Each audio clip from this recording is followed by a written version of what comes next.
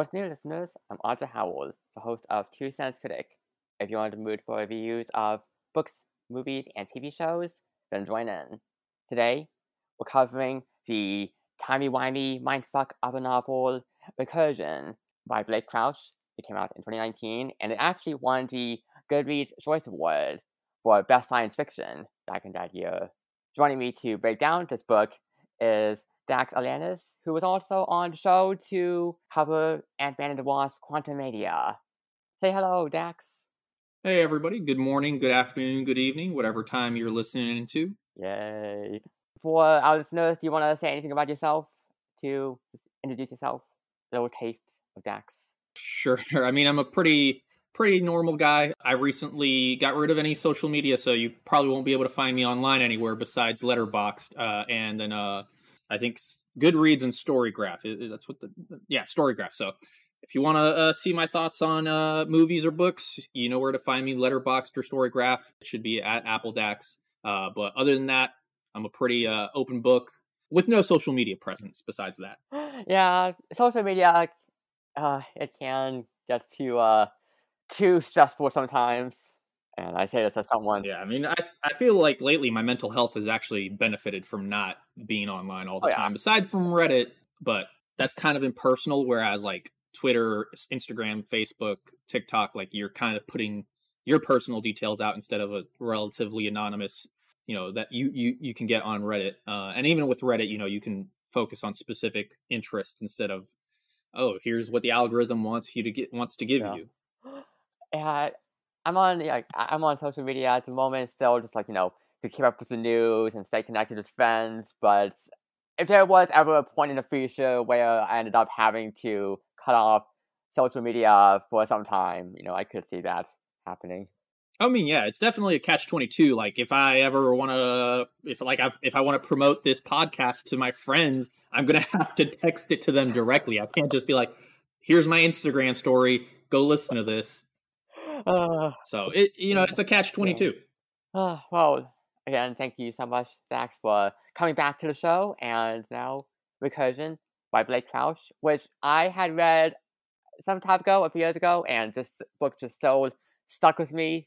And it's been in the docket for a while to cover, and I'll read the back cover for the book. Memory makes reality. That's what NYC cop Barry Sutton is learning as he investigates the devastating phenomenon the media has dubbed false memory syndrome, a mysterious affliction that drives its victims mad with memories of a life they never lived. That's what neuroscientist Helena Smith believes. It's why she dedicated her life to creating a technology that will let us preserve our most precious memories. If she succeeds, anyone will be able to re-experience a first kiss, the birth of a child, the final moment with a dying parent. As Barry searches for the truth, he comes face to face with an opponent more terrifying than any disease, a force that attacks not just our minds, but the very fabric of the past. And as its effects begin to unmake the world as we know it, only he and Helena, working together, will stand a chance at defeating it. But how can they make a stand when reality itself is shifting and crumbling all around them? At once, a relentless page-turner and an intricate science fiction puzzle box about time, identity, and memory, Recursion is a thriller as only Blake Crouch could imagine it, and his most ambitious, mind-boggling, irresistible work to date. Alright, that is Recursion. So, let's get right into our general thoughts and feelings, non-spoilery of course, on Recursion. Daxh, what do you think?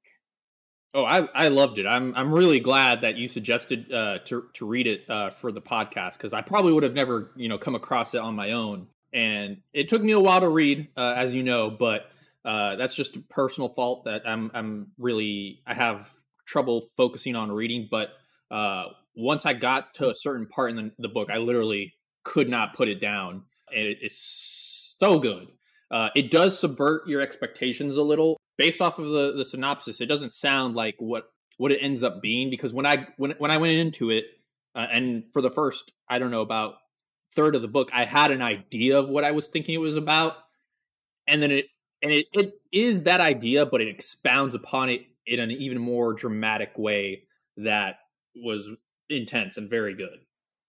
Yeah, I was thinking back on when I first read this book, and I just remember, I don't know if I had a specific idea necessarily of where it was heading. I was just kind of flowing along with the ride when I first read this, and I just remember being really enthralled. And going back into this for the reread, even though I knew what was coming up, it was still nice to pick up the pieces and and even remember certain parts of the story and plot that I'd forgotten.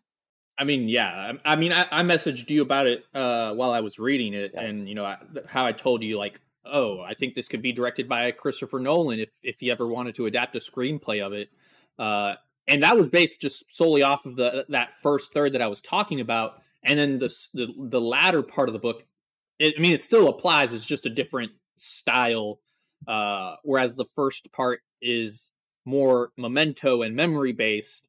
It gets into some crazier stuff once some certain events really kick off. yes, yes. Well, to deliver more of my thoughts on the book, I still love it a lot, and I loved it before, I still love it now. It hooks me right in from the beginning. I appreciate being able to spend time with the main characters, with Barry and Helena. I like how the pacing keeps me locked in. It's well paced as it cuts back and forth between their perspectives.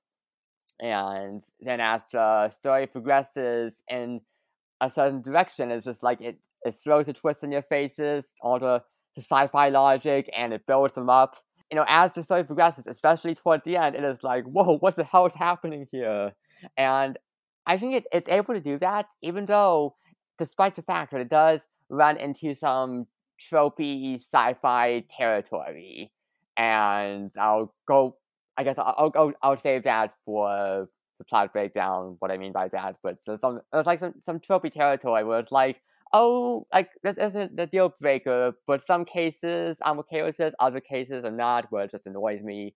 This is a specific case, Recursion, where I can accept the tropey territory, and I also appreciate the relationship, the dynamic that builds up between Barry and Helena as well. I was really, getting invested in them, rooting for them.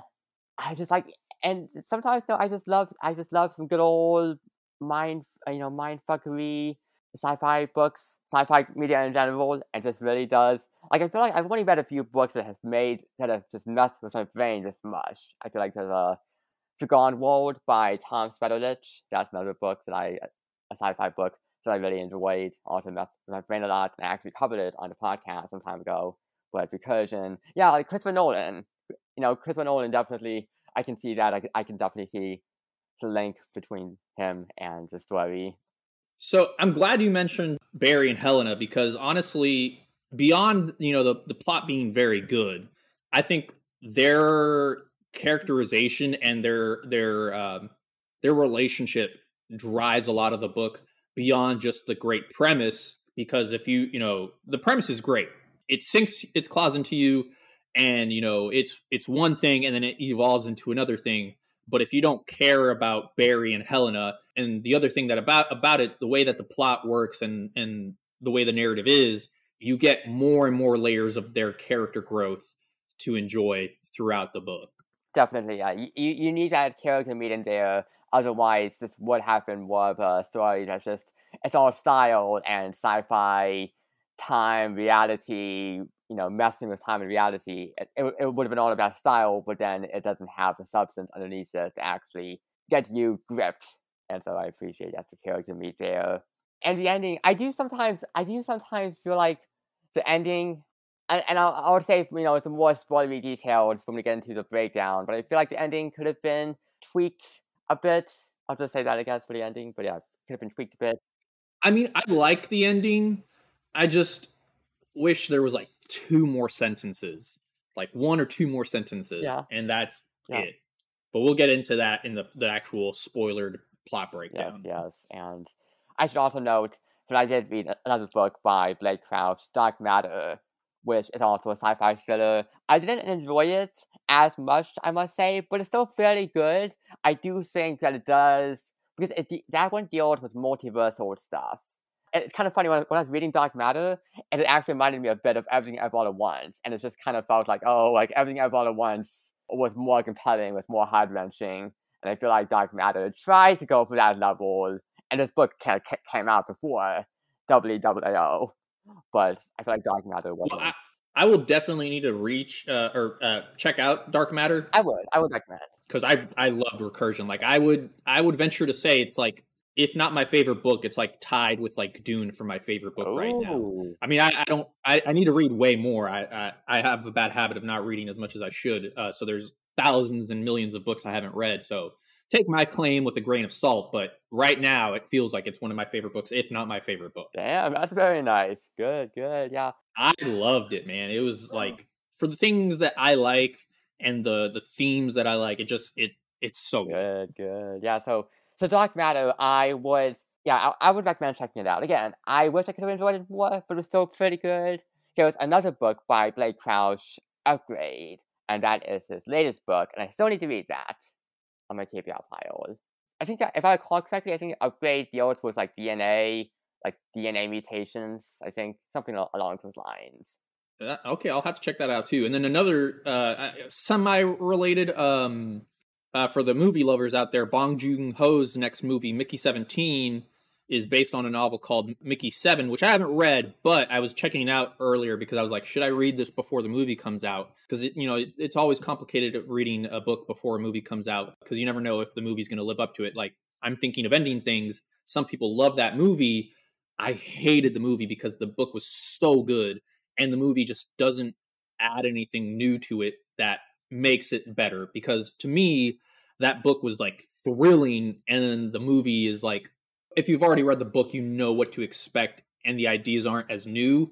So with Mickey 17 and Mickey 7, I want to read the book, but the reason I also bring it up is because when I was looking it up, one of the reviews I read on Amazon said it was reminiscent of Blake Crouch's Dark Matter, which is why I bring it up. Oh, okay. I hadn't heard of that before, that link. Okay. Very interesting to know. I mean, it's Bong Joon-ho, man. After Parasite, I'm up for whatever he wants to make. Absolutely. But yeah, I'm thinking of Ending Things. Yeah, I haven't read the book, but I watched the movie, and that was a slog for me. I think I remember complaining about it even in our Discord server. I was like, this is such a slog. Why am I watching this? It feels so long. It's a great book, but the movie did not do it justice, in my opinion. Like I said, some people love the movie, but I mean, I want to read the book still. It's a great book. Charlie Kaufman's a great writer. That one just didn't connect for me. Yeah. Well, I feel like we've been delivering a lot of thoughts and opinions on Recursion, so now it's time for us to give our wind-up scores. Now, this is the score that ranges from 0 to 100. So, Daxh, what is your wind-up score? Honestly, I think I'm probably going to go 97, 98, around that range. Damn, very nice, very nice. I love this book, man. It was really good. Yes. Oh, I'll go for 95 out of 100. A very high score for a book that has held up well for me. I loved it back then, like I said before, still love it now. I think if I recall correctly on Goodreads, I might have it listed on a shelf for all-time favorite books, and I think I might have it on there. I'll have to double check that. If it isn't on there, I'll have to add it on, because it's definitely one of my all-time favorite books. Again, it brings me what I want when it comes to this kind of science fiction. It's all twisty and turny and just, gets my heart pumping. Oh, yeah, no, the premise is so good. The only thing that keeps it from 100 for me is like I said, that ending. If just you gave me just a tiny bit more, just one or two more sentences, Sure. might have been 100. Nice. Wow. Those are wind-up scores now for Recursion by Blake Crouch. Highly recommend you go out and read it. And now I'll give the trigger warnings for the book before you head into the plot breakdown. And those trigger warnings are suicide attempt, murder, child death, car accidents, dementia, war, grief, drug abuse, mental illness, and a school shooting. And school shootings are minor part of the trigger warnings, but definitely emphasis on the suicide part, because that's spread through a lot of the book. Speaking of which, I guess I should also note, this is also a very dark sci-fi book as well. And it's like, oh my god, I kind of forgot that when I was reading this, so certain parts I was like, oh, I forgot it gets this grim. It's definitely not lighthearted. No. But I think it's the darkness of the story serves the purpose that it needs to make the story as Oh enthralling yeah. as it Oh needs to yeah, be. yeah. It's not a bad thing. I wasn't saying like it's a bad thing, but just like still like it's there. Just, prepare yourself for it. This is not some joyous ride. But yes, okay. So now trigger warnings have been delivered. So now we can go into the plot breakdown for listeners. If you haven't read Recursion yet, maybe you should go out and read it, and you can pause the podcast. But if you have read the book already, or you haven't, but you're okay with spoilers, then you can stay right here. And okay, Recursion. So let's start off with Barry Sutton's POV first. And this is in 2018, and he tries to save a woman and Ross Peters from jumping off a building, and she is suffering from FMS, or false memory syndrome. And she remembers like the false memories of a life with her husband and son in Vermont, and just like even like all of the smallest, most intimate details. But her son is gone in this reality, and something I really appreciate about this book in particular is when people are feeling these memories, or when we're following the characters as they're being shifted between realities. This this book, Blake Crouch, really puts a lot of attention on the sensual details, just like how things smell, or how they sound, or how they feel, how they look, and even like the colors. Like this book makes a lot of references to the dead memories being gray. So you mentioned reality shift, and that this early in the book, I didn't think that was going to be what it was happening. I honestly thought this early in the book, until a certain thing happens, we'll get to in a little bit. I honestly thought it was a movie about, or not movie, book about false memories and inserting them and trying to control the world through those false memories. And it honestly, I thought at that point was going to be kind of a subtextual reading of reality now with deep fakes, and how you can't trust anything you see. You have to make sure that everything is real, and you can't just trust your first instinct and your first gut reaction. You have to make sure that everything is on the up and up. Ooh. So you were definitely going into this book with some different expectations. I feel like, must have thrown you for a loop then to really, when it hit a certain point, it's like, oh, we're going in this direction now. I mean, I don't mind that it went the direction it did, but I would like to see a book or a movie that deals with what the first, I think it was what the first third of the book does, where it's just about memories and reality and based off of just that. That's an interesting concept, and the concept it does go with later is just as interesting. It's just a different direction. Yes, I'd be curious about that alternative version as well. Yes, yes. Well, that's also another thing is when I was reading, I took some notes, and this and in hindsight, it does have it does play a little differently knowing what it ends up being about. But so, for example, I highlighted this because memory is everything. Physically speaking, a memory is nothing but a specific combination of neurons firing together, a symphony of neural activity. But in actuality, it's the filter between us and reality. You think you're tasting this wine, hearing the words I'm saying in the present, but there's no such thing. The neural impulses from your taste buds and your ears get transmitted to your brain, which processes them and dumps them into working memory. So by the time you know you're experiencing something, it's already in the past, already a memory. Ooh. Yes, I remember that. Yes. And where the book ends up going, that definitely plays differently. But from where I was in that first third of the book, I'm like, okay, this is about controlling reality because you can control memories, and that is where the book does end up going, but in a different in a different Yeah. way. In general, I just I said before I love like the mind fuckery, timey-wimey kind of science fiction, reality shifting, and I also should note I also love science fiction that revolves around memories as well. I feel like you have a lot of ground there to just really create some interesting stories. And then I also have a quote here to read that goes, "All my memories from that life are in shades of gray, like film noir stills. They feel real, but are haunted, phantom memories." I just feel like even just a quote like that really gives a sensual facet of what this is like. And even like film noir stills. Like I feel there are other times. This isn't the only example of the book describing the dead memories like that, like film noir, which I really appreciate. For sure. I mean, and then to that point, crap, what was I going to say? I was going to read another thing I highlighted that kind of goes back to what I'm, the philosophy themes of this book. So the quote goes that consciousness is a result of environment. Our cognitions, our idea of reality, are shaped by what we can perceive, by the limitations of our senses. We think we're seeing the world as it really is, but you, of all people, know.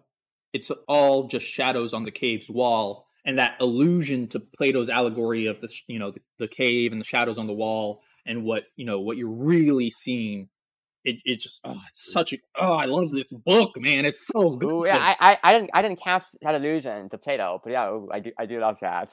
So Barry tries to sympathize with Anne by bringing up his own deceased daughter, Megan. But Anne is like, well, at least your daughter once existed in this world. My son isn't even here.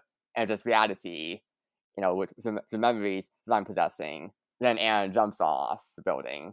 So, yeah, just kicking off the book right there with a suicide. Yeah, that was definitely unexpected. I didn't think it'd get that dark that quick. Yep, and there's more of that to come.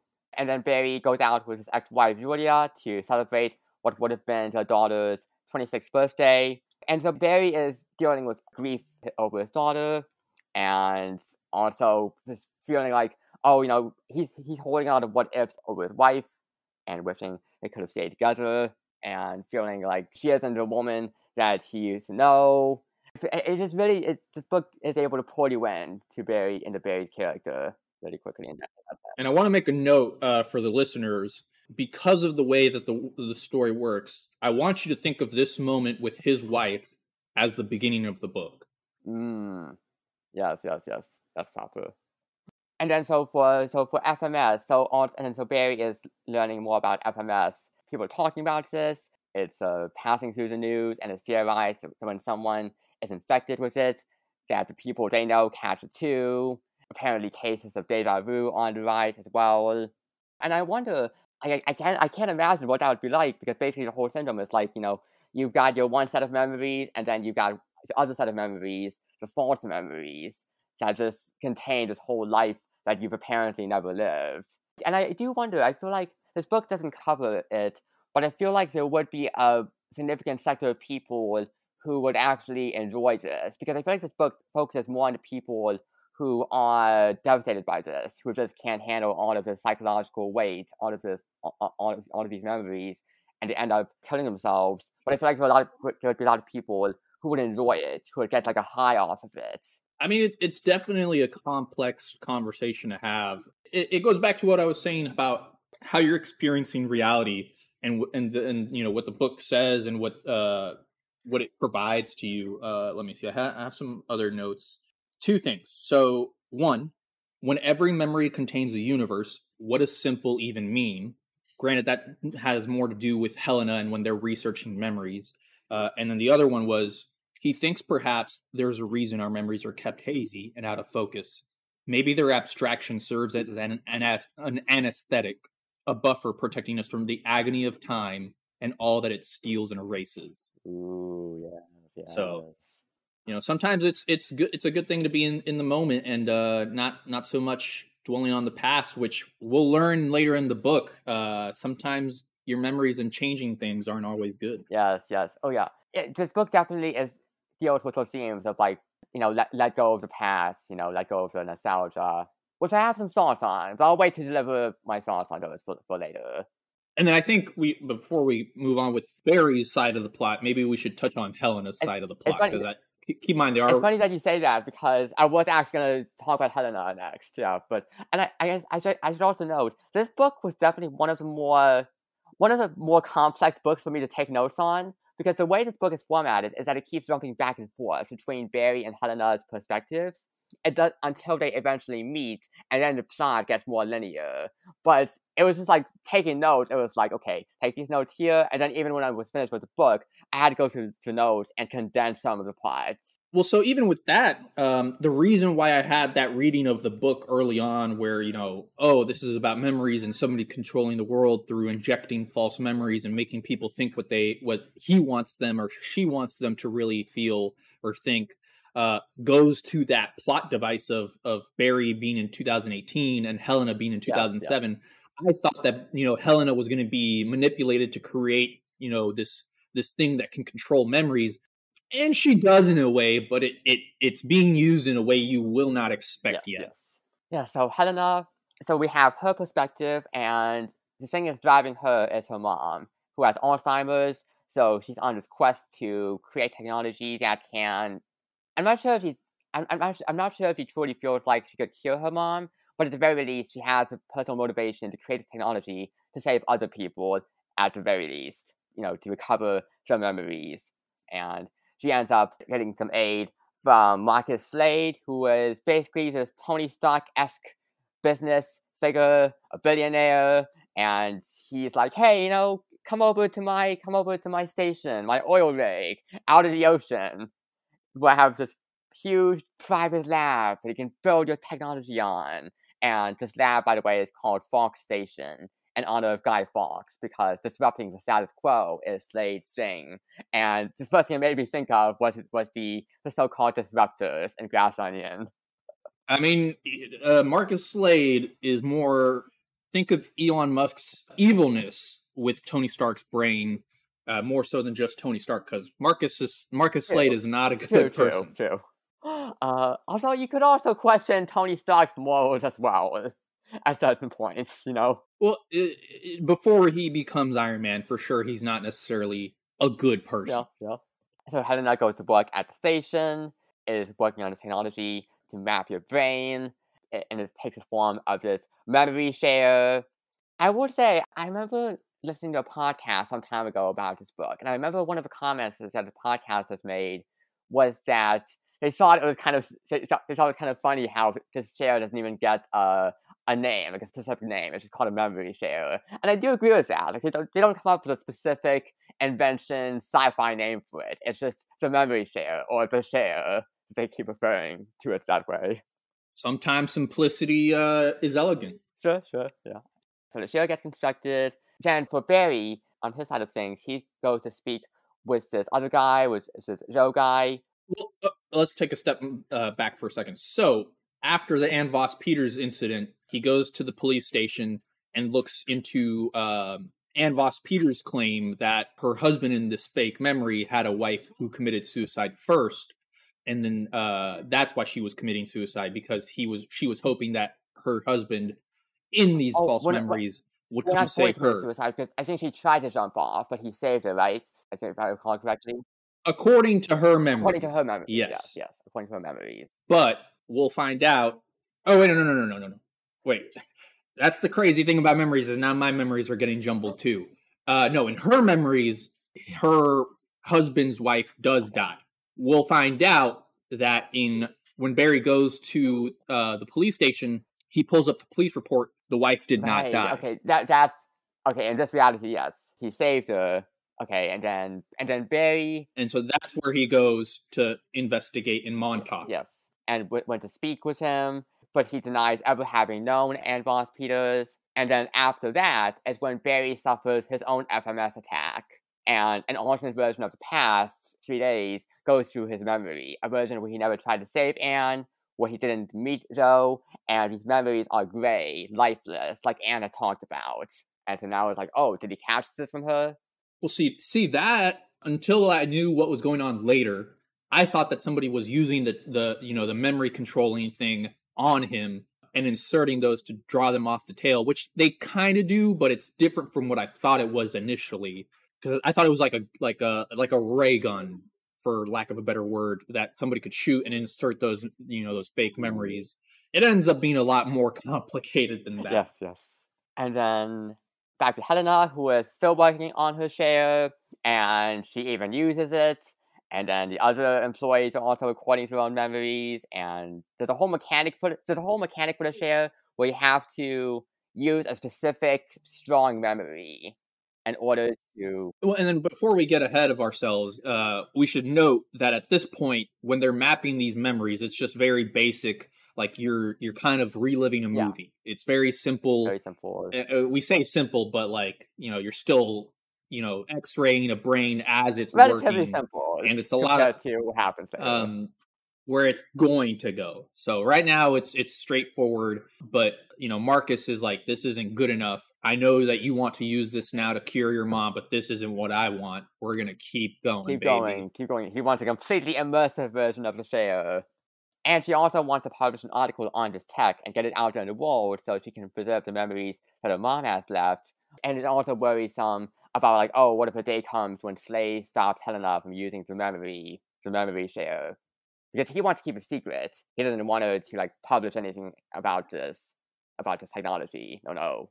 And you know what? Now that I'm thinking about it, and being a little tiny bit nitpicky, calling him Slade probably wasn't the best way to go about it, because it's just too on the nose evil. like he's a bad guy, but that's being nitpicky. It's still it's still amazing. Yes. But tiny little detail like, oh, this guy's name is Slade. He's probably not a good guy. Yeah, on the nose, sure. I can get that. Personally, I'm like, it's alright, like, whatever. It's alright. Early on, I didn't think anything of him besides, something's up with his name. Yeah. He doesn't seem that bad right now. And then when he pushes for the chair to be evolved beyond its initial function that Helena wants, I'm like, yeah, this guy's a little sketch here. Oh, also, the technology also involves, aside from like, oh, using a specific strong memory to activate things, he also has this deprivation tank that you always have to use, and stopping the subject's heart, and using DMT, and there were points where I'm like, wait, does this science fiction really make any sense? But for the most part, I'm like, let's go along with it. I feel like sometimes even like with Inception, like, it's like, does this really make sense at certain points? Was like using the drugs to put the subject to sleep, but I'm just like, I mean, in Inception, it's more of an offense, quote unquote, because it kind of invalidates their own logic of, oh, because you're falling, the liquid in your ear canals wakes you up, and then it's just real. It does invalidate itself a little bit more if you really critically think about it. With this one, I mean, my sense of disbelief is still pretty intact. Yeah. I mean, from what I'm no neuroscientist, but for what we casually understand about DMT, it holds up to what to scrutiny, in my opinion. Yeah. It's not it's not a big thing. It's just like something I got to point out. It's like, but not a big issue. Not like, oh, I can't stand this. No. What I'm curious about. How does the deprivation chamber work for somebody like me that has tinnitus? Because I wanted to do a deprivation chamber in real life, but my friend suggested, hey, you probably shouldn't do that with your tinnitus because it'll bug the hell out of you, because deprivation chambers are supposed to be completely silent. And if you have tinnitus, how does that work? So how would the memory chair work with its deprivation chamber? Would it just not work if you have tinnitus because you're not fully immersed? Maybe. Oh, I hadn't known about tinnitus having an impact like that. Yeah, no. Because whenever it's quiet, I want to die. Oh. So I really want to experience a deprivation chamber, but probably not the best idea if you have tinnitus. Okay. So then Barry gets a call back from Joe, who we met with earlier. And Joe is suffering from FMS and saying Franny's former wife, the other wife, had committed suicide. And apparently, he says Jay threatened him and knew more than they should. And they took Joe to this all-night diner and secret motel. And he gives its location to Barry. So then Barry goes to the hotel, which, by the way, is called Hotel Memory. Another on-the-nose name. I mean, to be fair, this hotel is supposed to be for millionaires and billionaires, so I don't think they really care too much about what it's called. And it's only for them, so it's secret, so nobody knows the name of the hotel anyways, besides them. But after this Hotel Memory, Barry goes here, and then he gets escorted off, and then he passes out, and then wakes up and finds this man that he's never seen before beside him, and this old guy who's got this long beard and apparently stark blue eyes and very intense air, and he's asking questions about the last few days. And then he says, now tell me about the last time you saw your daughter alive, and don't leave out a single detail. So we've got that happening. And then we've also, over for Helena's side of things, they're still doing more of the test subject stuff. They brought in this test subject named Reed, who was a heroin addict. And I was like, damn, this is so unethical. What Slade is doing here, and also paying $20,000 a week to partake in this, and this is just like, this is really exploitative. No, don't be doing this. No. So doing experimenting on Reed, and then this is when the reality is shifting. Let's take a second right there. Before that, so they're doing the test on Reed, and then Helena and the person who's also in the room with her one of the other scientists that have stayed, because at this point, remember, Slade openly tells everyone on the rig, we're going to kill him. If you want out, this is your time. So almost all the scientists leave, besides I think it was 3 or 5. It was Raj, Sergey, right. Helena, Marcus's Korean assistant that I can't remember the name of right now, and then Marcus himself. So they're running the experiment. Yeah, Ji-woon. So they're running the experiment.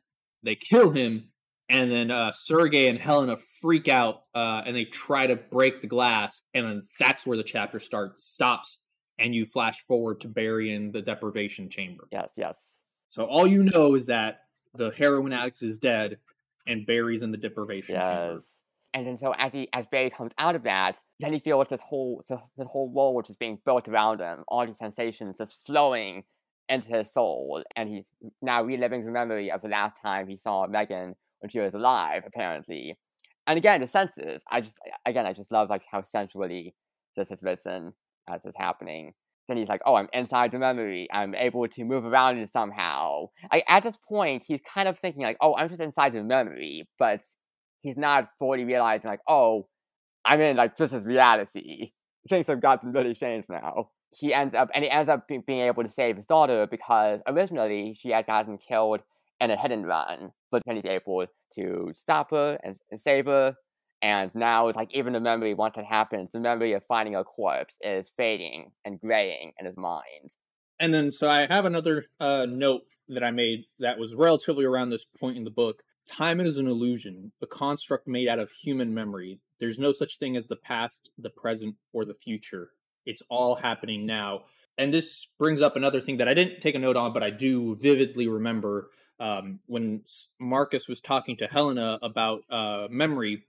You know, he says that our perception, you know, when according to the theory of evolution, which personally I believe in, you know, the primordial beings that were in the oceans, you know, their perception of light was, you know, immediate. So your senses only need to be so finely attuned to be able to react to predators when, you know, light is literally just immediate.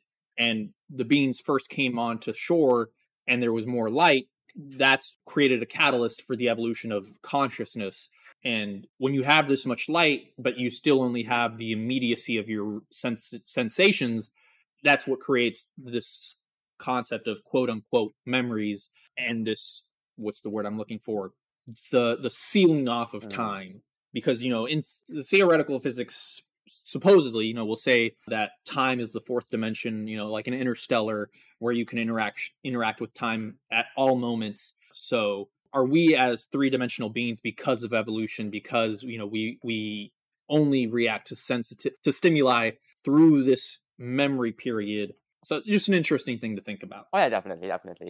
I feel like I haven't really brushed up on physics in a while, but I was getting more into physics when I was younger, I remember. But I feel like just, you know, reading stuff like Recursion does get those neurons firing in my brain. Oh yeah, this book is so good, man. Yes, and then also I want to point out that quote you had read about the time is an illusion quote, that was said by someone named Vince, who meets him, who approaches him in this reality where he just saved Megan, approaches him because this is the same guy who was also with him at Hotel Memory.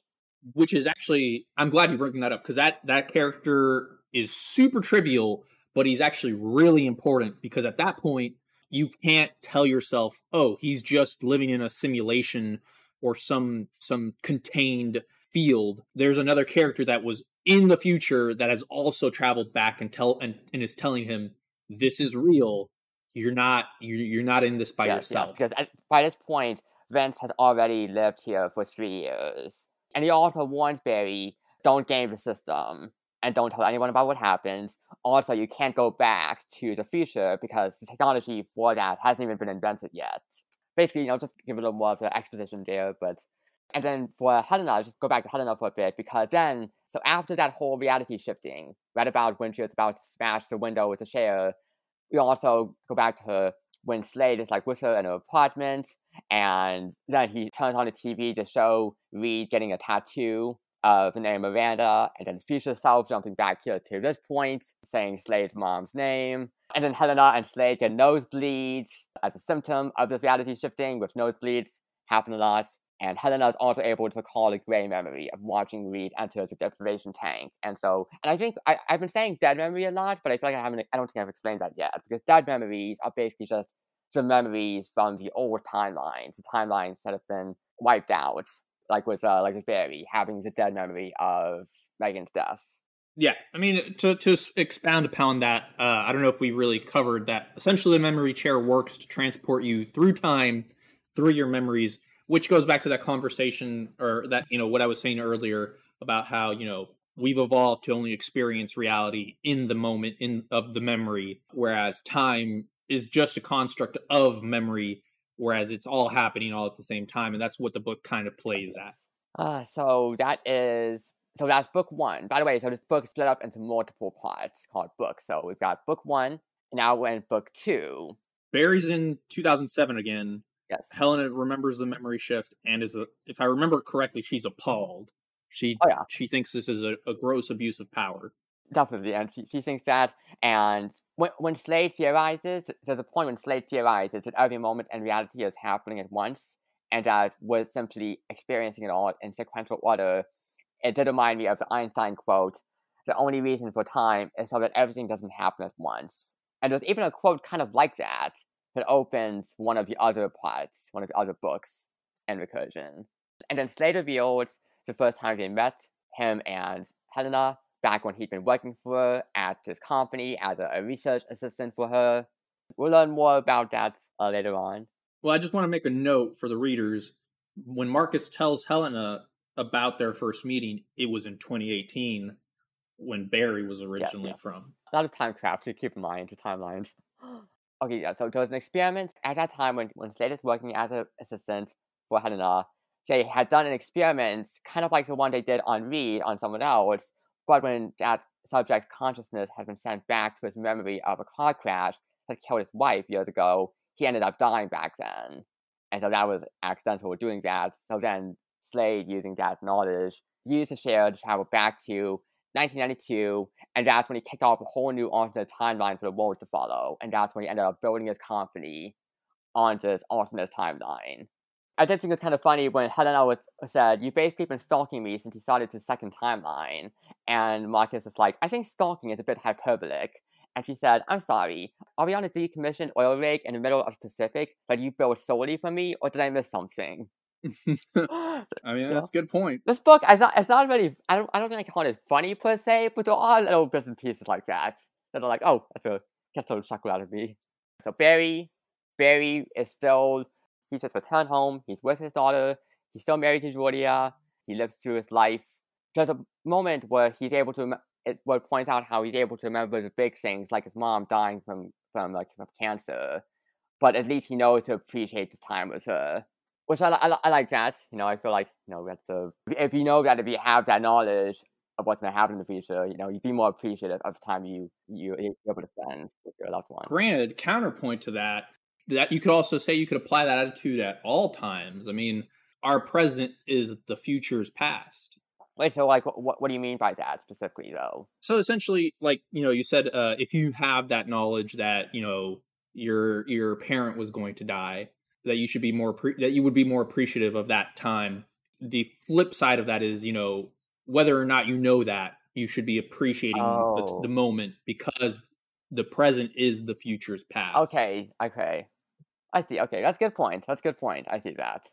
And to that point, it's just kind of like one of the thematic through lines of the book is always live in the moment, and don't think about changing the past because of the unintended consequences that we'll see later in the book. So now Slade revealed that Reed had died earlier. Yes, that was revealed. So that version of events, specifically Reed getting the tattoo, never happened. because he changed that memory when he died in the tank. And so the memory of Reed dying for real, then, okay, so something happens, so it goes into everyone's brain. So now, okay, so something that happens throughout the book is that there's these specific time points when the dead memories will just hit everyone's brains. And that's when, like, the nosebleeds happen, when everyone is remembering these other timelines. This happens with Reed, apparently, when he had died on the other timeline. This ends up sending him to the point where he hangs himself. And there's a moment where Slade is like, well, I gotta kill myself to reset the timeline and bring him back to life. And Helena's like, he made the choice to end his life. I think we should respect that. And Slade is like, not while he's still under my employ. And I'm like, well, Slade, you're so determined, aren't you? But I also do feel like there's some interesting morals about that. Like, if just like not even just for this specific situation, but just in general, for like if you had the power to reverse to wipe out someone committing suicide like that, a tragic situation like that, would you take that power? Would you take that moment to do it, even if there are some gray morals in that situation? What do you think? It's definitely an interesting conversation that I'm glad I don't have to worry about too much in real life. Yes. Because it's definitely there's shades of gray in the morality there, because like Helena says, he made that decision, but morally speaking, do you allow someone to kill themselves if you know you can stop it? Yeah. But there's also the other flip side of that, where Marcus is just being a dirty capitalist who doesn't actually care about, the heroin addict's death. He just wants him as a guinea pig for these memory experiments. He doesn't care about him killing himself because he's a moral person. He just wants his guinea pig. Yeah, definitely. Like for Slade's personal motivations, it's just like, that's scummy. But for someone who has actually cares for someone who has a personal motivation, morals that are more understandable, more sympathetic, then it's like, okay, I can understand this action more. Now Helena is forming a plan to escape the rig and Slade's grasp, and so with the tank and the DMT, she sends herself from 2009 back to October 22nd, 2007, specifically to the meeting when Ji-woon had with her to make the whole proposal of, hey, come over to the oil rig. And so now her plan is to run away from Slade, and she does just that, traveling up to Canada, and then to Alaska, working as a research assistant, just passing time. Also doing that, she also keeps potassium chloride tablets with her, and this little silver locket, just in case she needs to kill herself and prevent her intel from leaking. It's just like, that's some planning right there. We'll find out later that a little bit futile. Yes. Oh, it was also heartbreaking when she also went to visit her mom at the adult care facility, and by that point, Helena had spent 3 years in this new timeline. It was even just a moment where her mom has some clarity and is able to remember her daughter.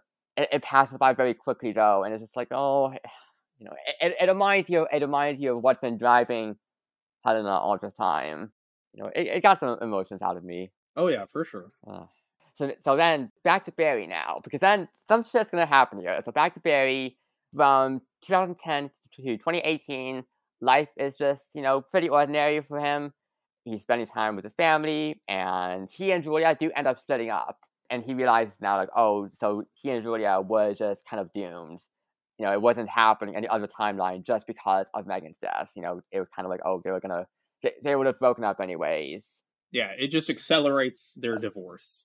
Then, which then kind of makes you think, kind of like a trope you see, science fiction and time travel in general, where it's like, oh, some events were fated to happen across multiple timelines. I mean, I get the complaint about the trope, but I think it works here, especially with the payoff that happens towards the end of the book that we'll get to. So I don't find it to be that bad of a trope, especially because it's touched on in a very real, human, emotional way towards the end of the book.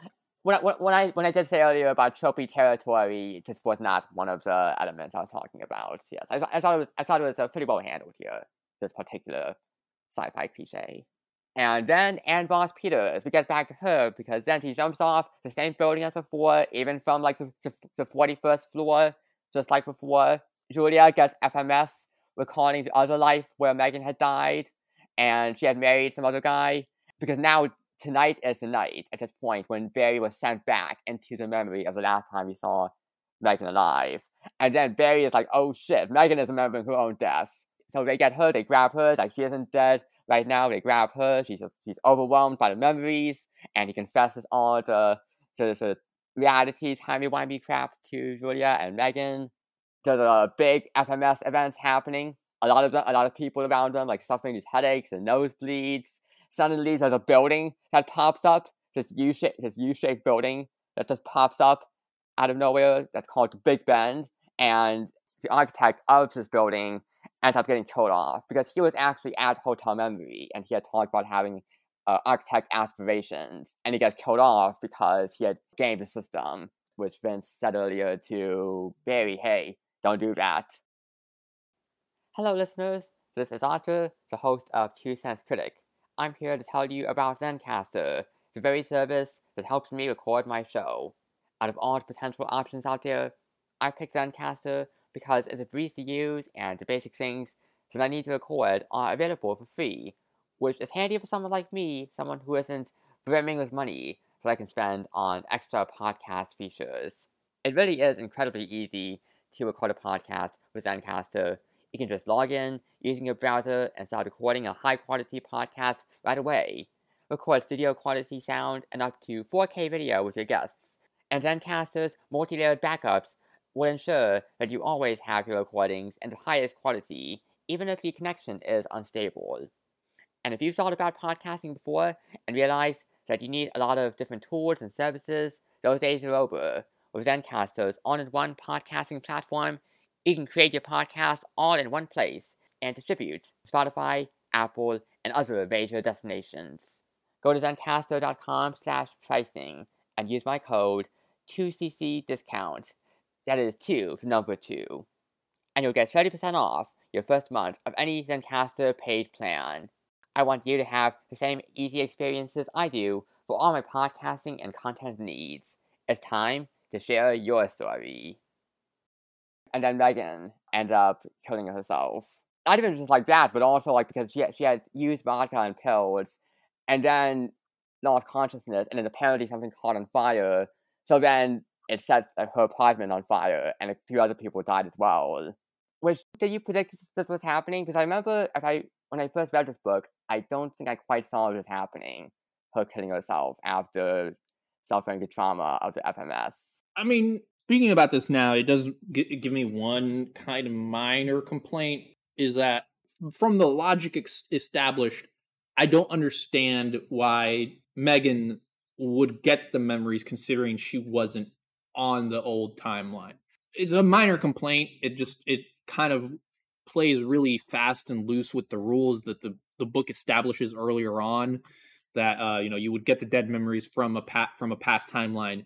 But it would only make sense that would happen if you were there on that past timeline. If you were dead, from the logic the book establishes, I don't think you would be getting the memories. But that's neither here nor there. It's a bit of a nitpick. Interesting. Even if it was just a memory of her getting hit in the hit and run, even if it was just that.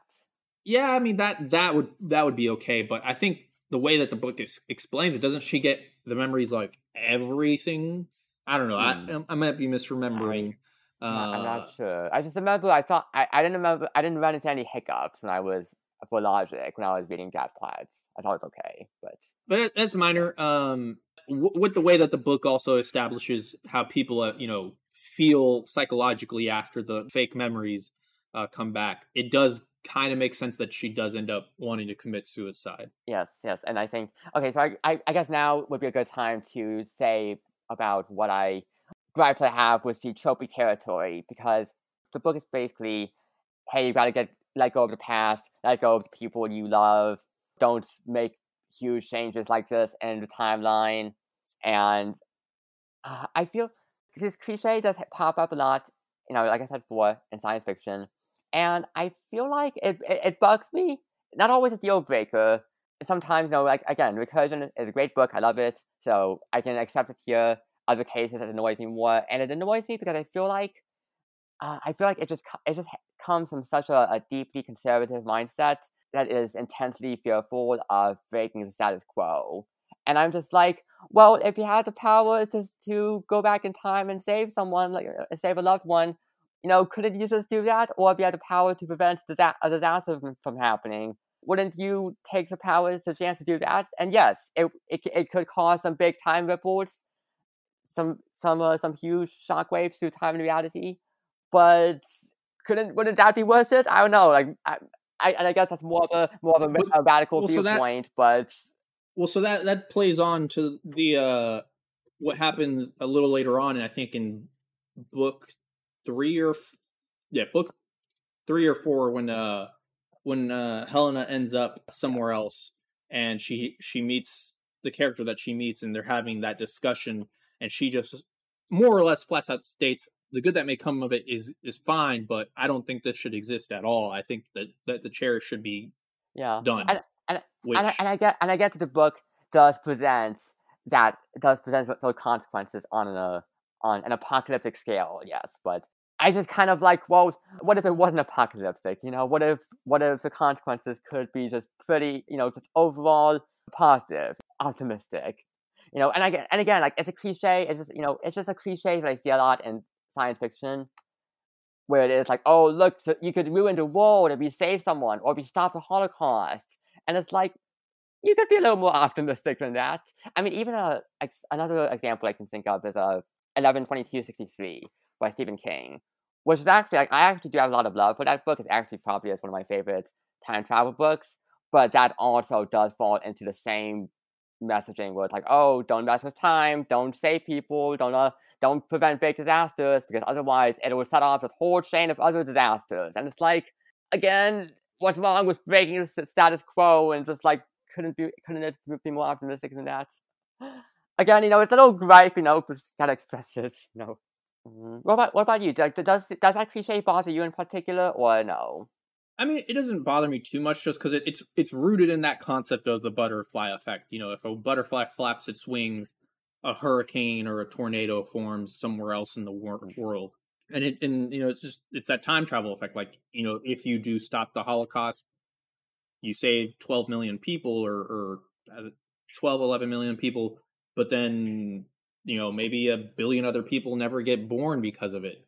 I get what you're saying, but I also get the other aspect of it where you never know the unintended consequences. So it's a complicated thing. Yeah. And then Barry returns to Hotel Memory.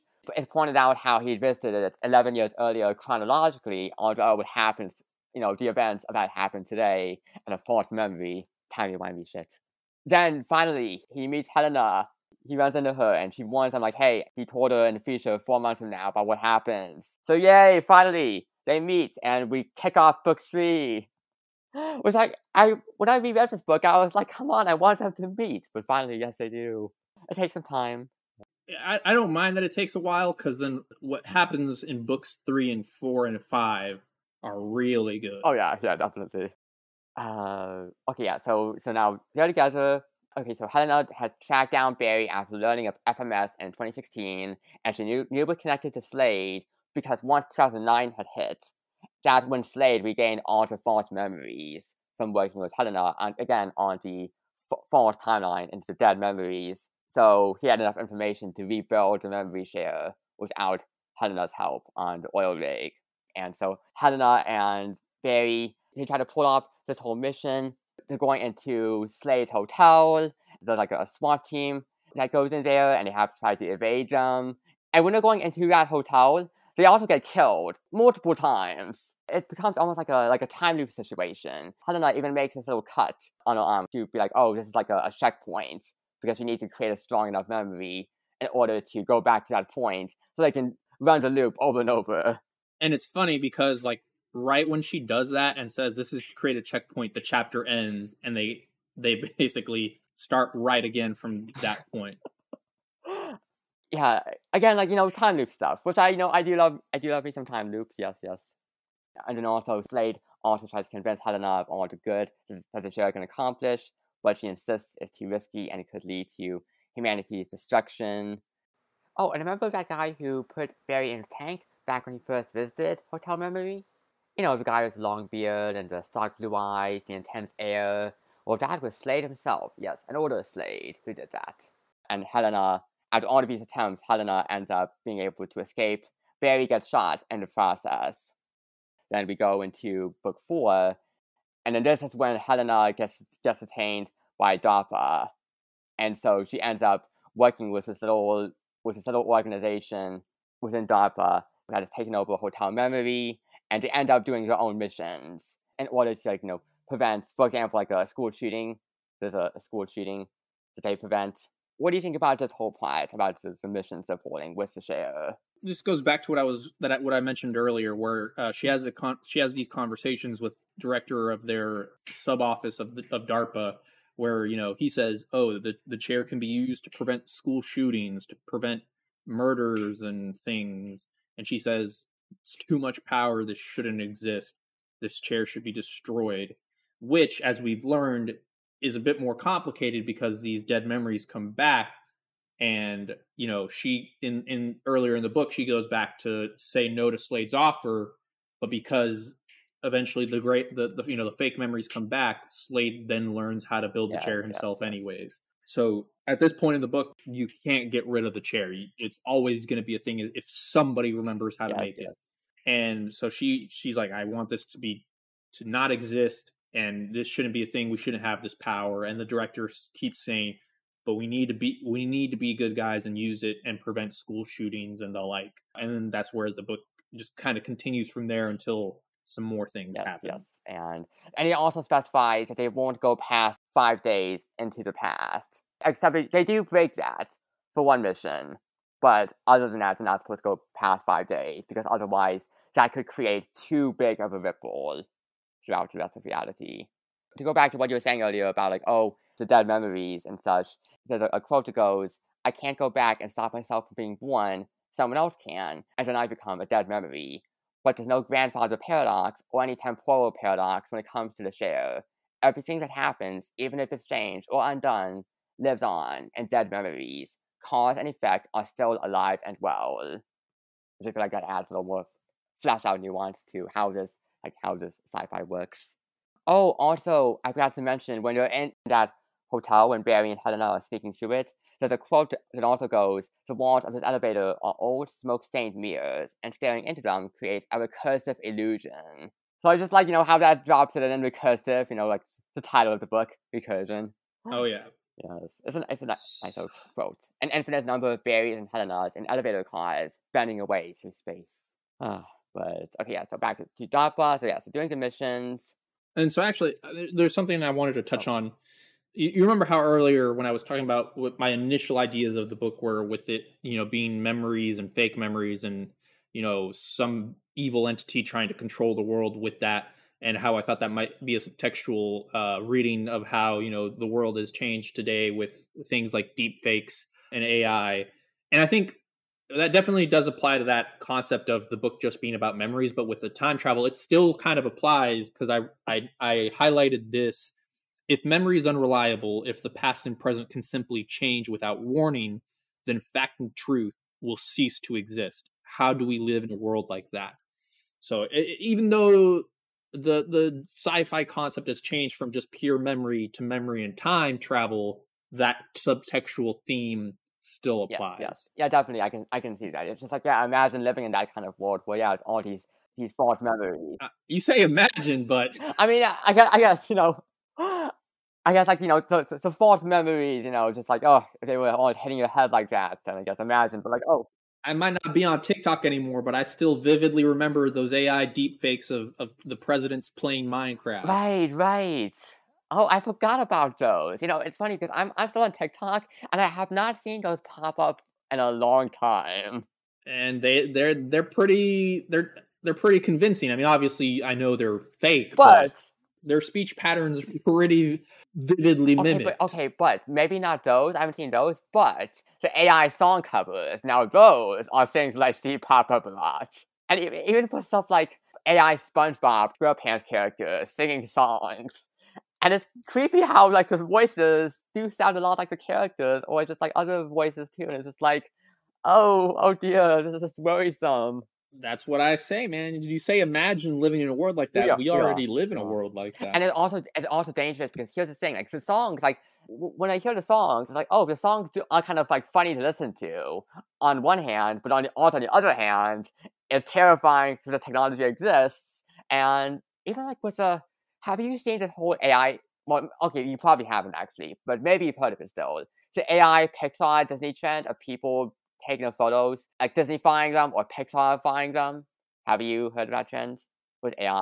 I mean, I've seen the the AI filters, yeah, but even then, like that's still, while it's definitely worrying in the sense of like, oh, AI is stealing art and using it to feed their neural networks so that they can learn more and more. Yeah, that sucks. It's unhealthy and it's not good art and it's not real art because machines can't create. My fears are, a deep fake video of Joe Biden saying we're gonna nuke Gaza. Yeah. That's my worry because that's a thing now. You don't know, like these videos can be so convincing, and we're still at the the early stages of this. What happens 10, 20, 30 years from Oh now yeah. when this technology is even more advanced and more indiscernible from real life? Yeah, I think that's why when I see news on social media, I'm more diligent than I used to be about double checking it, double checking the sources, and like, okay, let's see, this is true, right? Or is this just like, is it fake? Is it propaganda? I gotta double check everything. Be vigilant. Okay, so DARPA, the little DARPA organization, keeps doing their missions, and they also are getting some pressure from the outside. This little organization with Helena and the leader John Shaw and the other members, because they're getting pressure from other agencies in the U.S. to use this share, and so they're trying to ward them off. But then there comes a point where they've done so many missions and prevented so many disasters, like like a school shooting and a suicide bombing at the London Underground, that it ends up building up all of these dead memories, and it ends up heading everyone around the world at a specific time. And not just like even like gradually, it's just like all at once, these memories. Then there comes a point where Helena is just driven along with some of the members of her team, but then there's like some explosion, maybe a car crash, and then a flooding, and then Helena is killed, but then returns to her apartment, and all of that is a dead memory.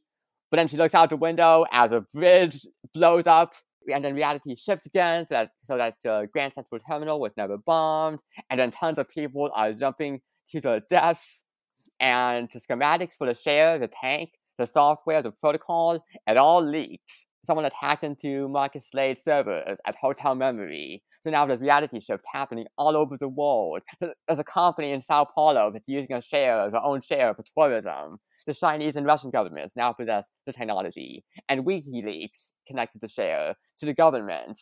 It's like, what the hell? What the hell? And it also stated that being in a memory share war is worse than being in a nuclear war. Because in a nuclear war, you don't use the nukes because once you launch them, your opponent would do the same, and the threat of retaliation is too great a deterrent. But in this kind of war with memory shares, it's actually an advantage to use it first, so that you can rewrite history to your liking. Mm-hmm. This is the point where the shit hits the fan. They still have the share, so now Helena hops into it and returns to her 16-year-old self back in October 15th, 1986. And so at that point, she takes out her journal and writes an entry in it to be like, you have 33 years to find some way to stop all this from happening. And then, so real quickly, I highlighted here something when she does this trip back into her teenage self. She keeps thinking, I'm not driving, I'm not doing any of this, as the truck speeds down the highway, back towards home. A darkness is creeping in at the edges of her vision, the front range and lights of Boulder dimming away and getting smaller as if she's falling slowly into a deep well. She wants to scream, to stop this from happening, but she's just a passenger in her own body now, unable to speak or smell or feel a thing. The sound of the radio is little more than a dying whisper, and all at once, the pinprick of light that was her awareness of the world winks out. which is really dark because that means every time they've been doing memory shifting, they're killing their old self. Yes. Yeah. Oh my god. So every time somebody has gone back in the chair, they're essentially killing their old consciousness, Oh, which is I terrifying. feel like And this goes back to another Christopher Nolan comparison, The Prestige. oh, the Prestige. Okay, wait, maybe that's what I was thinking of.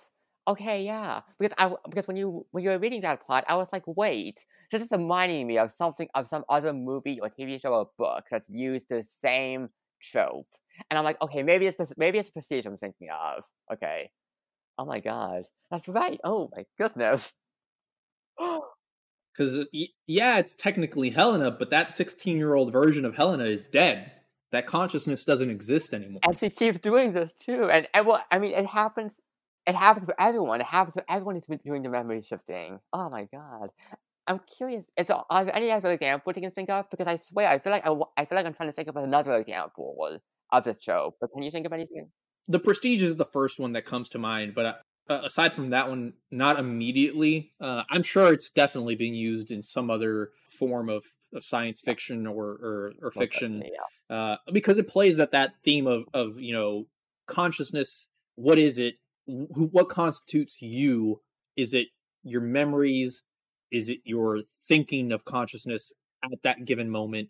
So it's definitely happened in some other science fiction, yeah. I'm sure. And even speaking of which, while we're talking about like that, what constitutes you and your identity, dark matter definitely plays around with that to a heart wrenching and sometimes grisly effect. Which again, dark matter is quite good. Yeah. I'm gonna put it on my to read list. I really, especially after reading Recursion, I want to read more Yes. of his work. Now book 5. So then, once we're in book 5, we switch over to Barry's perspective in 2019. And at first, he's out in this desert with Helena, and he remembers doing the raid on Slade's building and getting shot to death. And now he's got all the memories of his life in this current timeline rushing into his head. He remembers he remembers when they first met at a bar, and she said to him, "You look like you want to buy me a drink." And Helena had predicted multiple events to prove to Barry that she knows how the future will unfold, and they've been constructing the memory share all the time, trying to prevent humanity from learning how to use it. But their experiments haven't produced any useful results. And the false memories of all that had happened hits everyone. When they turn on the news, humanity is a mess. Wars breaking out. There's mass suicide. Apparently, hospitals are taking in patients that are suffering from catatonia.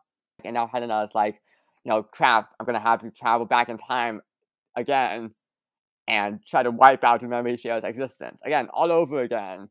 And she pushes for her and Barry to not be together in the next timeline because she feels like it's just too much torture for him. But he wants to be with her. And so they get pursued by this helicopter, either government helicopter or state helicopter, where they go to a bunker, and she goes into the deprivation tank, and right as the soldiers break into the bunker, then the reality shifts to Denver. And basically, this reality shifting happens a few more times, where it's like Barry's in the reality with Helena. He gets his memories back. War breaks out. Get back into his deprivation tank. Helena goes in there. Watch, rinse, and repeat. And so I do have another nitpick here, where the book, he chooses to send Helena back each time, the author does. Why didn't, logically speaking, if this was a real situation, I would say, okay, this turn it's Helena's turn. This time it's me, Barry's turn. If I was the characters, because the book says that you keep going back and it compounds on your brain, and it causes more stress on your brain and your consciousness. And we eventually learn later on in the loops that Helena does it so much that she just can't handle it anymore and she dies. Uh, why did they never stop, like switch off, like this time it's my turn, this time it's your turn? Because the other thing is, like, if Barry does travel back to after they've met, Helena still has all of her knowledge of at least the most recent timeline, and then Barry would then also have his knowledge of the most recent timeline, and they would be able to work towards the solution better. But that's a nitpick. But wait though, so my thinking was that Helena wouldn't have her memories until this point where the dead memories hits everyone though. Well, that's what I'm saying is if they switch off, Barry doesn't go back all the way to like 1986. He only goes back to right after they meet at the bar, where she already knows him because she's traveled back that earlier time. So that means she knows about the chair at that point. Would she have traveled if he traveled back? Would he go to the timeline where she had traveled back and had retained the memories, or would he meet a Helena who doesn't possess those memories yet? Well, I mean, that's what I'm saying is if he did go back, he would have to go back to a point after they've already met. So he can't go back too far. But if he goes back far enough that she knows everything that's going on, and then he would also know everything that's going on, because he doesn't know until the attacks start happening again. I'm trying to work this all out in my brain, because I was also thinking let's has knowledge too. Like, so she has knowledge to be able to like wipe out the share. She knows how to build it. She might know how to deconstruct it, whereas Barry doesn't have her scientific knowledge. Because that's the thing, is that she goes back all the way to 1986 and has knowledge of everything that has happened up until at least the DARPA attack, right? Yes. So she lives her life again, goes with Barry, and they're in Arizona. They get attacked, and then she goes back again. That's good.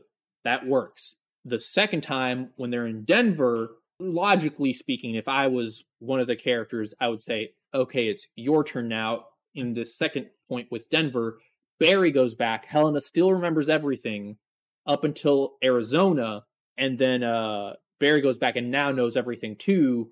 And then they reach the third timeline. Well, I say third. This is like the 20th or 30th timeline. But in this specific situation, third timeline, which I don't remember what it was after Denver.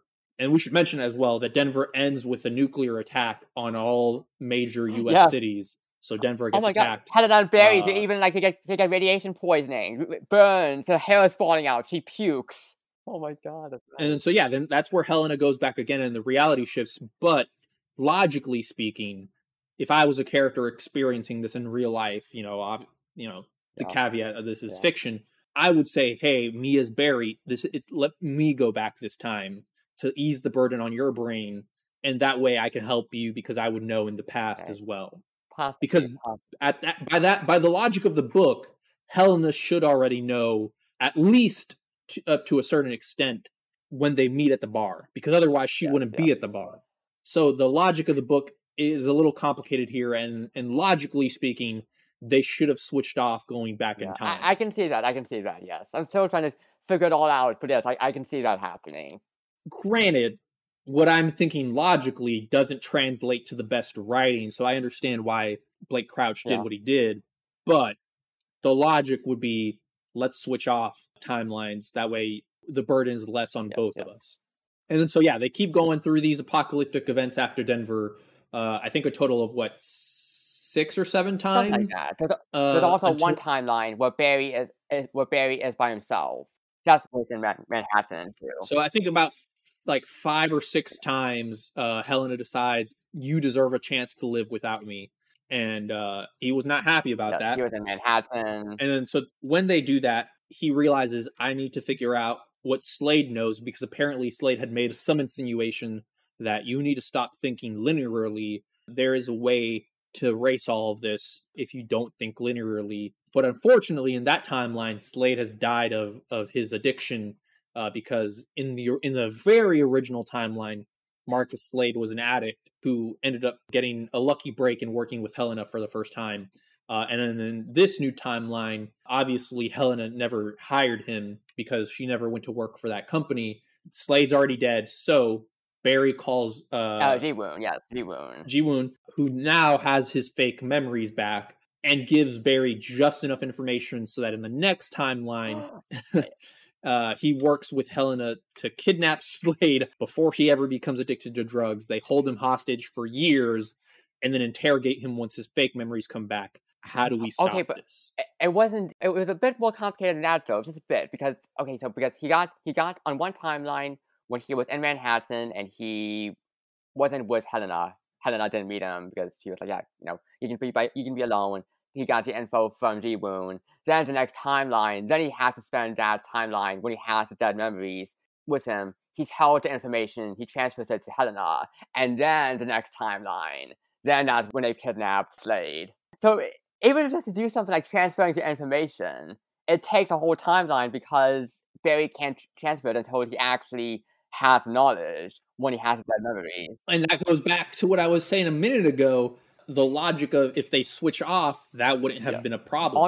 Also, we should note, it's getting to a point where the dead memories, they seep in slowly now because there's so many false timelines building up on top of each other that it's kind of like it takes time to sink into your brain, all the information, all of the memories. So I think this is about the 6th timeline reset, and this time they're in San Francisco. Yep. They have Marcus Slade based off of the information that Ji-woon gave to Barry before he OD'd last Christmas. And then so they explain to Marcus, what you've done has led us down a path of ruin. We're stuck in loops of apocalypses. You need to understand that we need to stop this. And at first, Slade is reticent to, help them until they show him footage of the nuclear attack starting to happen. And then that's where he goes, you need to stop thinking about this linearly again. You need to go back to the beginning. Yep. And Barry goes, Helena's already gone back to 1986 before any of this has happened. He goes, no, the real beginning, when I killed Helena in the deprivation chamber the first time on the original timeline. 2018. Yes, go back as close to that date as possible and stop me. And that's where it clicks for Barry. Unfortunately, as that's happening, I think the timeline ends because of another apocalyptic event. And Helena's already gone, too. When Slade reveals this information, Helena's already gone. She's gone to the deprivation tank.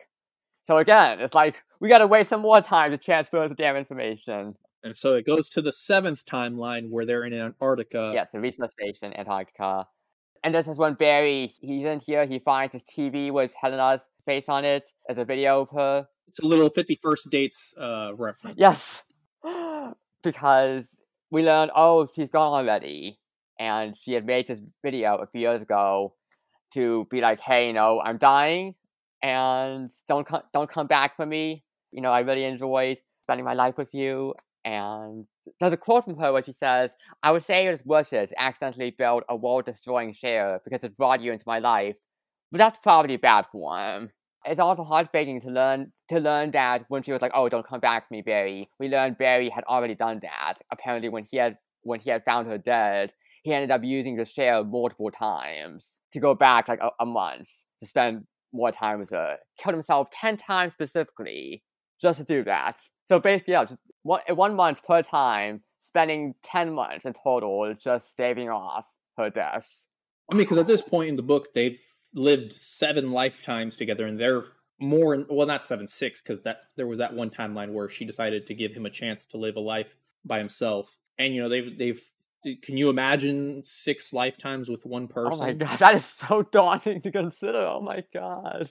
And especially because I think by the 3rd or 4th, Barry literally says, there's no surprises, there's nothing new. We are the person we are. She knows everything about me. She's only with me because she loves me at that point. And she's the one who usually tries to push him away, like, hey, you don't have to do this. But he's like, no, I want to stay with you. I want to do this with you. So he sees the video, and then the apocalypse is going to start all over again. And he starts philosophizing to himself, musing over the nature of time. And then he downs some whiskey and some oxycodone while sitting next to Helena's grave outside. Oops. And then he finally remembers how talk he had with Slade in the previous timeline. See, the memories, they come in slowly. They trickle in slowly. So then now he remembers it. So he goes back to the station. He's racing against the oxy-whiskey combo. And he recalls a strong memory of Megan's birthday to use the synaptic number. It's just barely into the safe zone for this memory to be something that can activate the process. And so I think we might have actually forgotten to mention this for listeners, is that what Slade's solution is to go back to the original timeline. You have to go back into the dead memories, which earlier in the book, I think we might have also failed to establish. If you go back into a dead memory, there's a high risk of dying because you're not supposed to go into that dead memory. Reed. That's what happened with Reed, remember? when he tried to travel back to the dead memory of getting the tattoo. Yep. Exactly. Yeah. So the solution is to do something extremely dangerous. So Barry selects that memory of talking to Julia at that diner for Megan's 26th birthday after she's already died at 13. Yes. And that's why earlier in this podcast, I said listeners think of this at the start as the start of the book, because that's where he goes back to, because it's the starting point of the original timeline where, oh, I need to go back to kill Slade, or not kill, stop Slade before he starts all of this. Yes. So he does that. He goes into the deprivation tank, and just like it's a whole process. It's just there are a few paragraphs that are just dedicated to him going through this process of just going back through time and through reality. And again, like what I said before about how sensual this book is in that sense, like how it fleshes out his experience on the senses. Again, I just really, really appreciate it. And it makes you feel like, it almost makes me feel like I'm going through this myself. Like I'm going through the fabric of reality and time and space. Oh, for sure. And then also as well, with what he's living through with these dead memories at this point in the book, he's starting to have that realization of one of the other themes of the book, which I highlighted here. The thought comes almost like a prayer. I don't want to look back anymore. I'm ready to accept that my existence will sometimes contain pain. No more trying to escape, either through nostalgia or a memory chair. They're both the same fucking thing. Yes. And this is also where I was talking about earlier, where you complained a little bit about the trope of things being destined in a time travel story with Julia and Barry, is that there's that resolution where at the end of the book he goes, you know what, I'm glad we lived through everything together. You know, we were destined to fail, but that doesn't mean that I regret any of the time that I spent with you.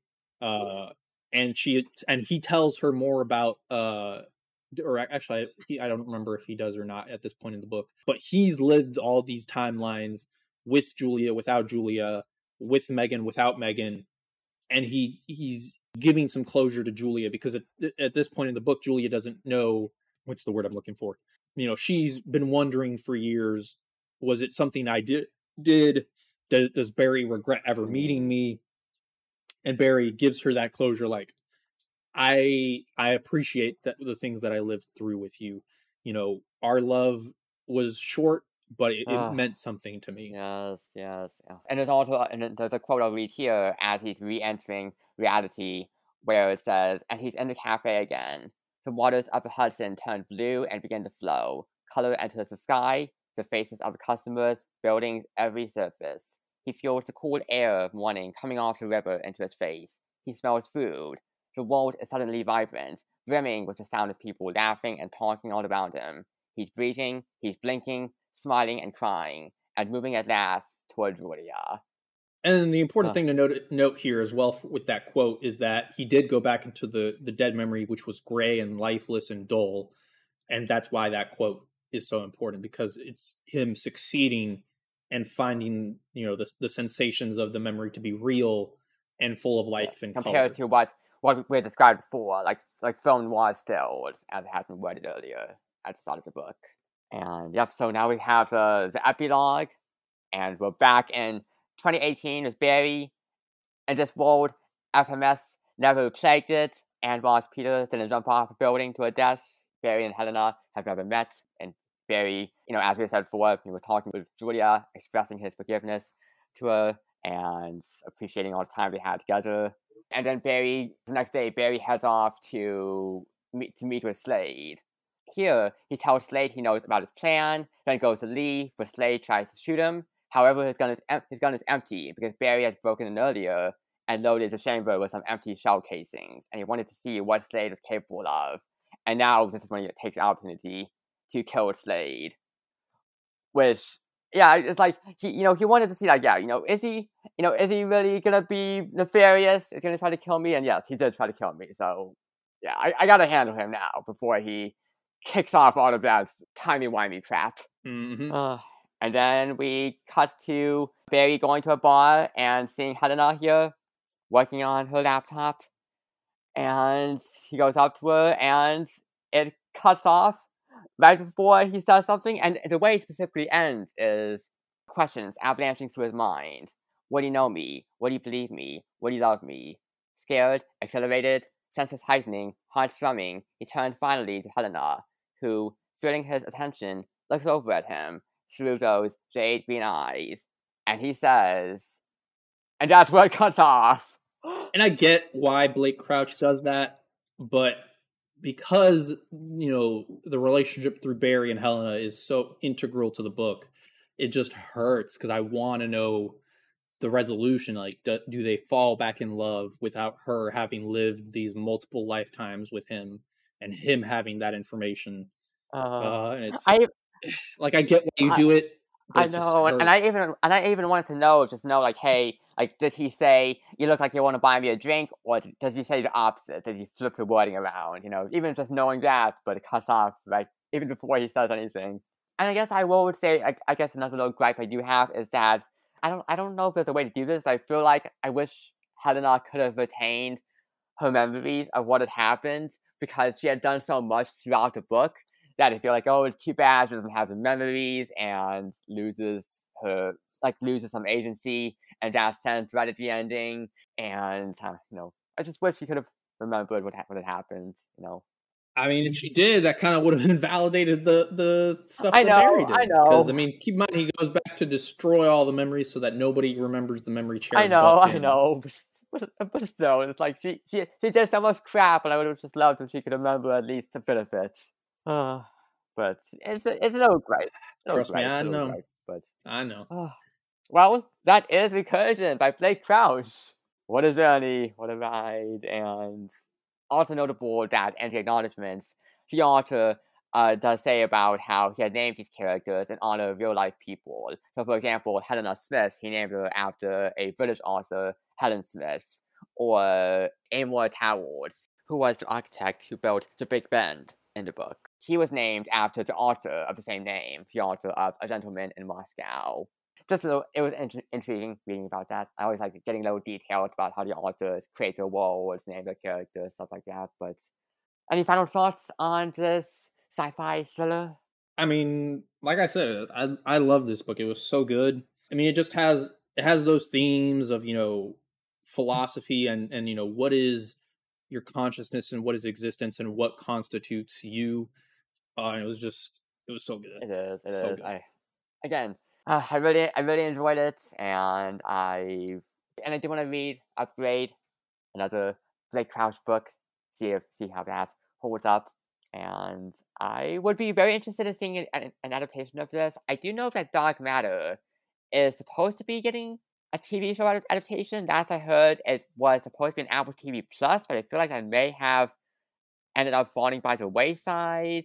Let me just check. Dark Matter, I'm just looking this up. There's a different TV show called Dark Matter, but that's not the show I'm talking about. Yeah, it's still upcoming, it says here. Oh, yeah, that's right. Joel Edgerton will be in it, and Jennifer Connelly. Oh, yeah, set to Interesting. premiere on Apple TV Plus. Okay. I Okay. hope this TV show does come. I haven't heard anything else about it all that recently, so I hope it hasn't been canned or anything. You know, I want it to air sometime, and I think I'll definitely read the book. As for TV, I'm not the biggest TV person, so you know whether or not it becomes a TV show is okay. But I hope that Recursion does become a movie. That would be more oh yeah, interesting. definitely. In fact, speaking of which, let me just double check this. Because I remember hearing about how there was going to be an adaptation for Netflix, but that may have been canned. Let me see. Oh, that's right. It was Shonda Rhimes who was behind this, developing Recursion for Netflix. Yeah, I'm seeing articles like, oh, Recursion coming to Netflix, but these are like from like 2020 or like, you know, from years ago. Nothing recent about any Recursion stuff on Netflix. Oh yeah, Matt Reeves. That's right, Matt Reeves is behind developments for Recursion. But again, there's nothing new for the Recursion adaptation, supposedly on Netflix. Oh no. That's sad. Well, hopefully it comes someday. Well, hopefully something happens, and hopefully it's a company that cares about theatrical distribution. Yes, that'd be great. Well, if we don't have anything else to say about Recursion, anything else? Not that I can think of. No. Alrighty then. And if anyone is listening to this and you haven't read the book and you still listen to the show, still go read it. It's like, just enjoy the ride for yourself. And now I think it's time for us to segue onward to Good Word. This is the segment where each of us gets to recommend something.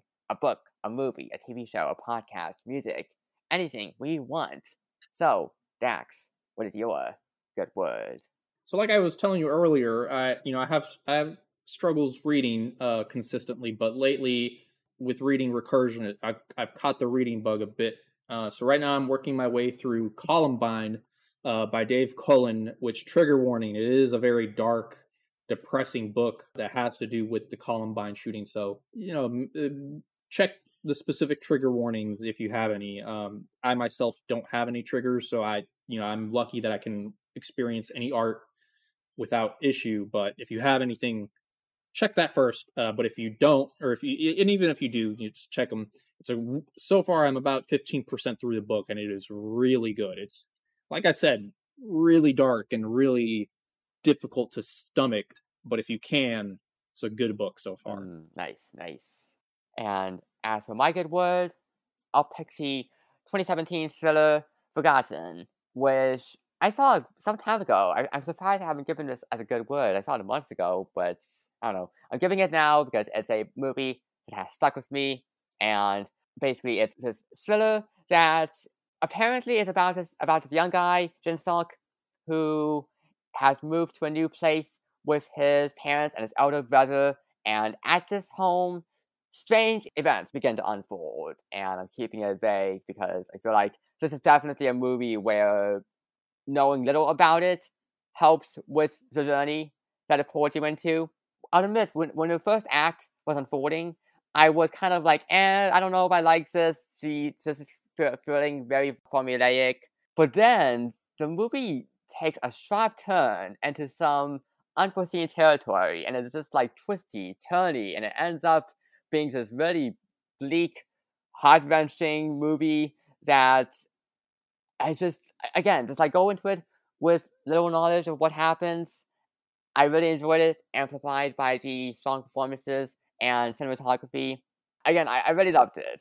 It even falls, like, there's a specific subgenre that it falls into, but I can't even name what that subgenre is without it being a spoiler. But just know, like, it heads in a certain direction, a specific direction. And I just really love this movie. So, again, Forgotten, the South Korean psychological thriller. Is it still on Netflix? Let me double check. It is. I think it is on Netflix, if I'm seeing here correctly. Again, Forgotten, that's my Good Word. Well, Daxh, we've given out good words now, so I'm going to thank you so much for coming back onto the podcast to cover Recursion, and now you get to promote yourself, promote your social media handles, even though you have very, very few, but still, whatever you want to promote. But yeah, like I said earlier, I don't have any social media. So if you are interested in keeping up with me, I am on Letterboxd at Daxh, and I'm on Storygraph, also the same handle at Daxh. Yeah, if you want to keep up with what I'm watching or what I'm reading, feel free to catch me there. Nice. And as for my socials, you can find this podcast on Twitter and Instagram at 2_ScienceCritic. You can follow my personal accounts on Twitter, GoodPods, Storygraph, Letterboxd, and TikTok at Arthur_Ant18. You can find me on Goodreads at Arthur Howell. If you want to email me, you can reach me at email2centscritic@yahoo.com. You can also check out my blog at 2centscritic.com. And make sure you subscribe, rate, and review this podcast wherever you listen to podcasts, whether it's on Spotify, iTunes, GoodPods, Podcast Addict, all of those services. And make sure you do the ratings and reviews, especially because they really do help with the spreading the podcast to more listeners. Yes, spread it to more ears. And once again, Daxh, thank you so much for coming back on. This was a blast. I really wanted to cover Recursion on the show for a while, so great to finally achieve that. I'm glad you chose me to read it, because it's a really good book. Yes. And until next time, stay healthy and stay strong.